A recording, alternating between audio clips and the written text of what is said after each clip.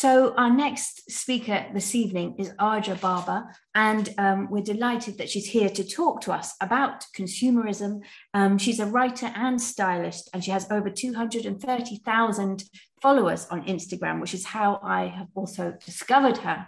Um, Her work explores the connections between contemporary consumerism, colonialism, and climate change. And her brilliant and thought provoking new book is out next week, and it's called Consumed. We're really honored to have you with us today, Aja, and thank you very much.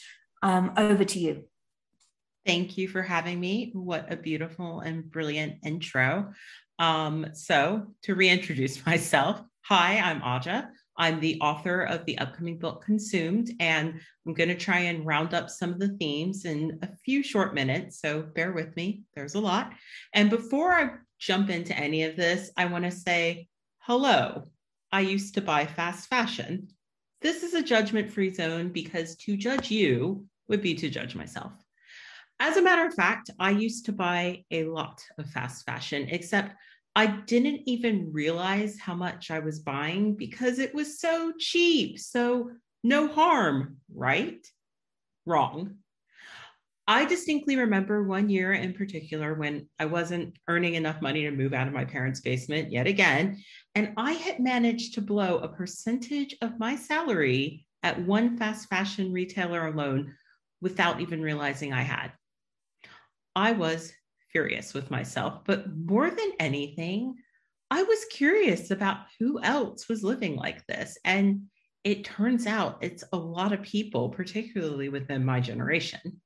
So let's talk about habits and how I began to feel really grossed out by this system. Consumerism is fed into our brains as children. So often we don't even question it, and that's why we participate the way we do. You see it everywhere, but especially in the media and movies. That very clever makeover scene that we all actually love from Pretty Woman is hyping consumerism, right? Big mistake, huge.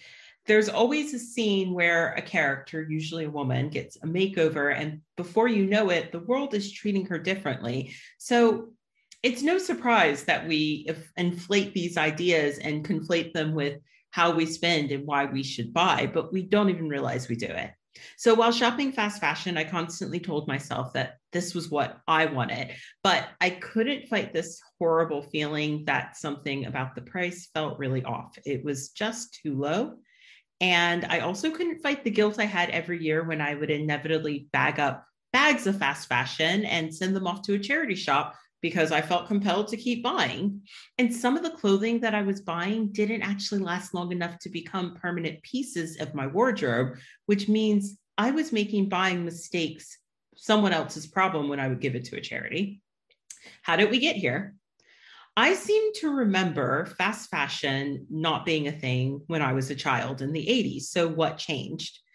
To keep it really frank, fast fashion became our go-to for shopping, and the speed at which we purchase changed, and it has been drastically spurred on with the rise of social media. So let's talk about the environmental impact, but how I got to this place where I was starting to really look at the system sideways. One summer, I volunteered in a local charity shop, and I was doing this to collect shoes for a neighbor who runs a summer camp for kids in South Africa. Sometimes they arrive without shoes and you need shoes. So I basically said, I'll work here all summer long if you give me all the children's shoes that you get. They were great with that. I arrived and I was not prepared for the mountain of used clothing that I was going to be met with every day. That summer, I compared to Prometheus and the Great Eagle. Prometheus gets chained to the rock and he's being punished by Zeus.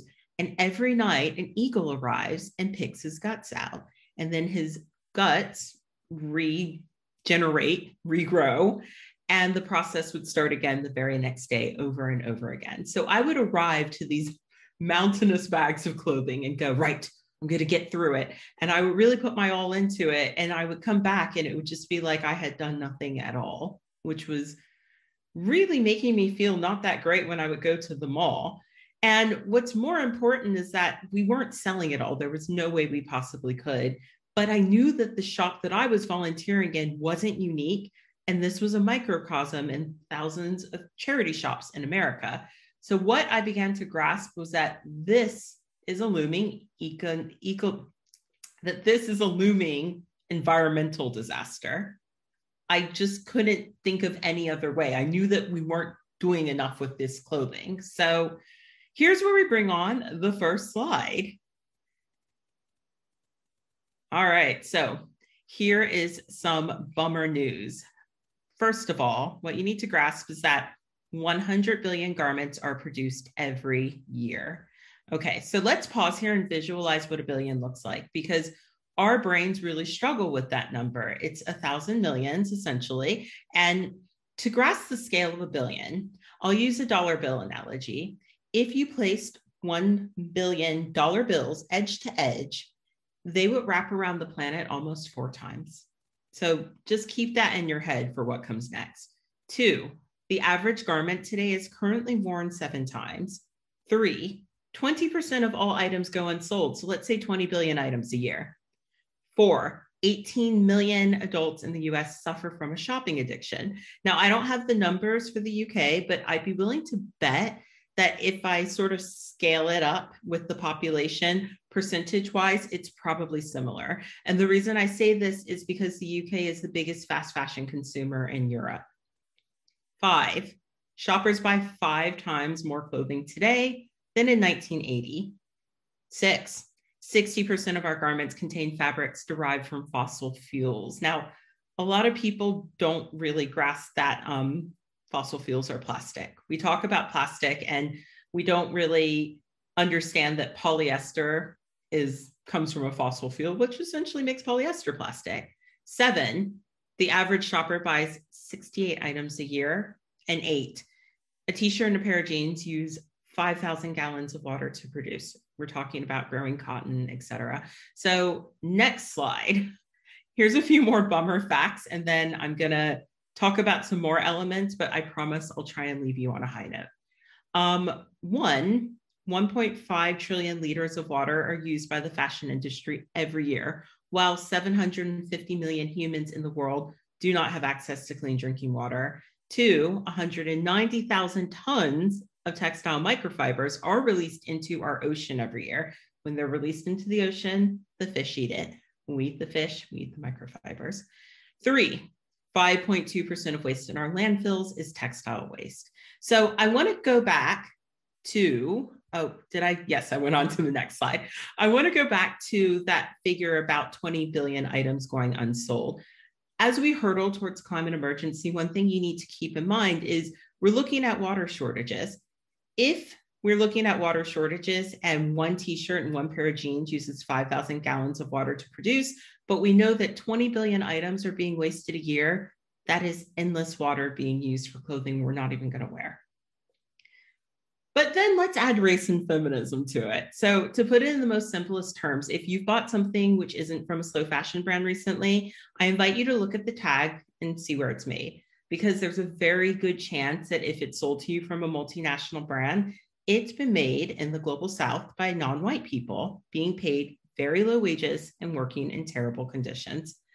This system has been brought to you by years of colonialism and exploitation. Can I have the third slide now? And due to this system, we have disasters like the Rana Plaza collapse, which took 1,134 innocent lives. And the workers of Rana Plaza had noticed that there were visible cracks in the building and were forced to work even though they feared for their lives. Through the system of outsourcing, brands can claim ignorance to impending disasters, but remember that every low price we see does indeed have a human cost. At the end of a garment's life cycle, if it doesn't get resold in a store, and most charity shops only realistically sell between 10 to 20% of its donations, it may very well end up in a landfill or in the global South, once again, where non-white people are forced to deal with it.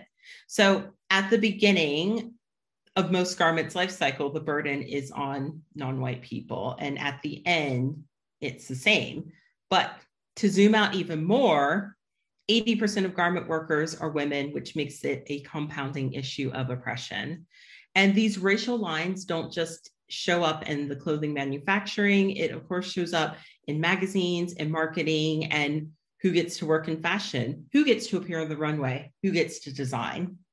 So now we move on to our fourth slide, and I want to introduce you to Kantamanto and Accra, Ghana. Kantamanto is Accra, Ghana is one such place that deals with our waste, and it's arguably the largest secondhand retailer in the world. Every week, 15 million items of clothing come to Kantamanto from the global north because the resale market moves at the same pace as fast fashion here. Naturally, retailers there cannot sell all the clothing being dumped in that part of the world. So what happens next is it ends up polluting Accra. Old Fatima is a neighborhood where people literally live side by side with the clothing waste. Additionally, the clothing donations have filled up the municipal dump years before locals had anticipated it would reach capacity. As an American, I can say one thing that Americans don't like is paying for other people's stuff. And if another country just decided to dump stuff on us, everyone would be furious because our tax system then has to mitigate it. That's what's happening there. So people ask about the solutions, and the truth is we've never faced a problem like this. So the solutions are multifaceted. We need regulation. We need industry regulation for workers and industry environmental regulation as well. The market is incredibly unregulated, and because of that, it's like the wild, wild west. And currently, brands can pretty much do whatever they want. We also need binding contracts to protect garment workers. Currently, a big company outsourcing all of their labor has all the power, and that has to change. But what I think we need most is we desperately need to change how we buy and consume. And the solutions are going to look completely different to people depending on your privilege and access, and that will determine what you have the power to do. Many of us say we can't afford to shop differently, but I would argue that those with economic insecurities aren't the ones that are keeping the system profitable and building billionaires at the top of the food chain. And if you look at a lot of these brands, there's a lot of billionaires there. So it might be something we need to start questioning. If those of us who are really participating in this system and buying frequently and often step back, I actually think that we could maybe change the game. One thing that we can all afford to do, regardless of where you fall in economic scale, is just buy less clothing and think about what you're bringing into your wardrobe before you bring it home with you. Are you going to wear it 100 times? Or is this just something that you're, buying because you're feeling bad or feeling sad, or you need a little bit of a boost for a job interview or a date? These are all things that we should investigate and things that I investigate within the book. My name is Aja. I once came to London. I fell in love with this city because of all the great things, but fast fashion was actually a part of that for a long time. And 15 years later, I'm back to tell us all that there's got to be a better way, and Consumed is my story. It's a story of how I found out. It's a story of how I found my way out of the cycle of overconsumption, which not only made me feel pretty bad, but also further funded a corrupt and unethical system. And there's a strong case within the pages for why and how you should maybe consider it too. Thank you. Aja, thank you so much. I'm so fascinated by your work, and I think that you told your story incredibly compellingly and convincingly. It really is a manifesto for change and to make us all think about what we do with our money. So thank you so, so much. And Consumed is out next week. We're thrilled to have had the chance to have a preview of the ideas from your book.